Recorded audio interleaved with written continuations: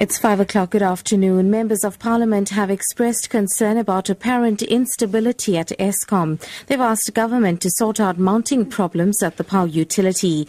Members of the Finance Committee questioning Finance Minister Nhlanhla Nene. They also raised concerns about what impact instability at the South African Revenue Services is having on its ability to collect revenue. I can tell you that we have a solid institution. It's not a collection of individuals like a forest, which is a collection of trees. This committee played an important role in building that institution.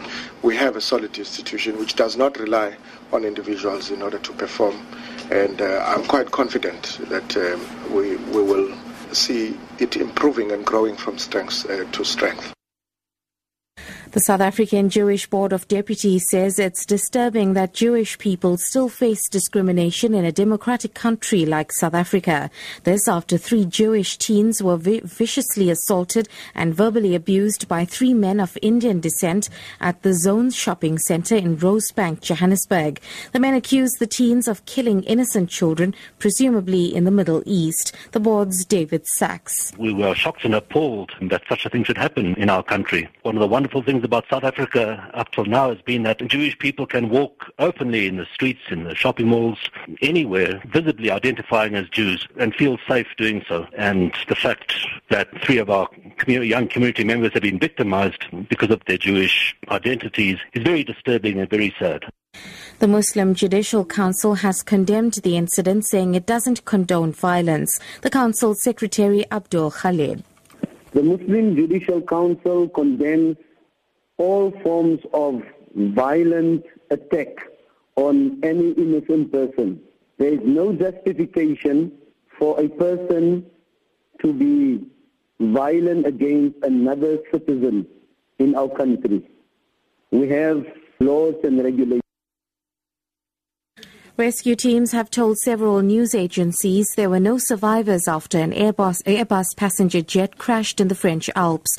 German airline Lufthansa says it's too early to say what caused the plane operated by subsidiary Germanwings to crash. The Airbus, carrying 148 people, was on its way from Barcelona to Dusseldorf. Airline authorities say at least 45 of the passengers were Spanish.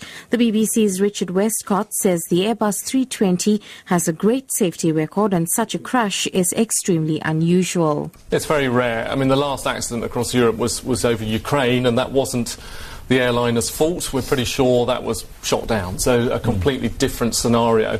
Now, modern aircraft have this, effectively it's like a sat-nav system. It tells the pilot exactly where they are, exactly what's in front of them. They'll know if there's a mountain coming up, if there's a hill in the way. Frankly, because the pilot has issued a mayday, it does suggest it was a mechanical problem. And finally, the Treatment Action Campaign has condemned the high transmission rate of tuberculosis in prisons and in poor communities. A group of about 500 people marched to Parliament in Cape Town today as the world celebrated World TB Day. TAC General Secretary Anele Yawa says the number of people diagnosed with multi-drug resistant TB has doubled to 14,000 in 5 years. TB is one of the killer diseases, yet TB is curable.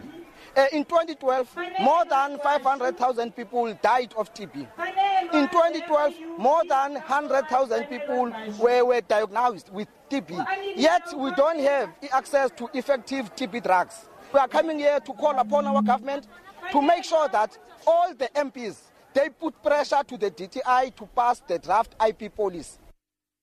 Top story: members of Parliament have expressed concern about apparent instability at Eskom. For Lotus FM News, I'm SUDISHA Naidu.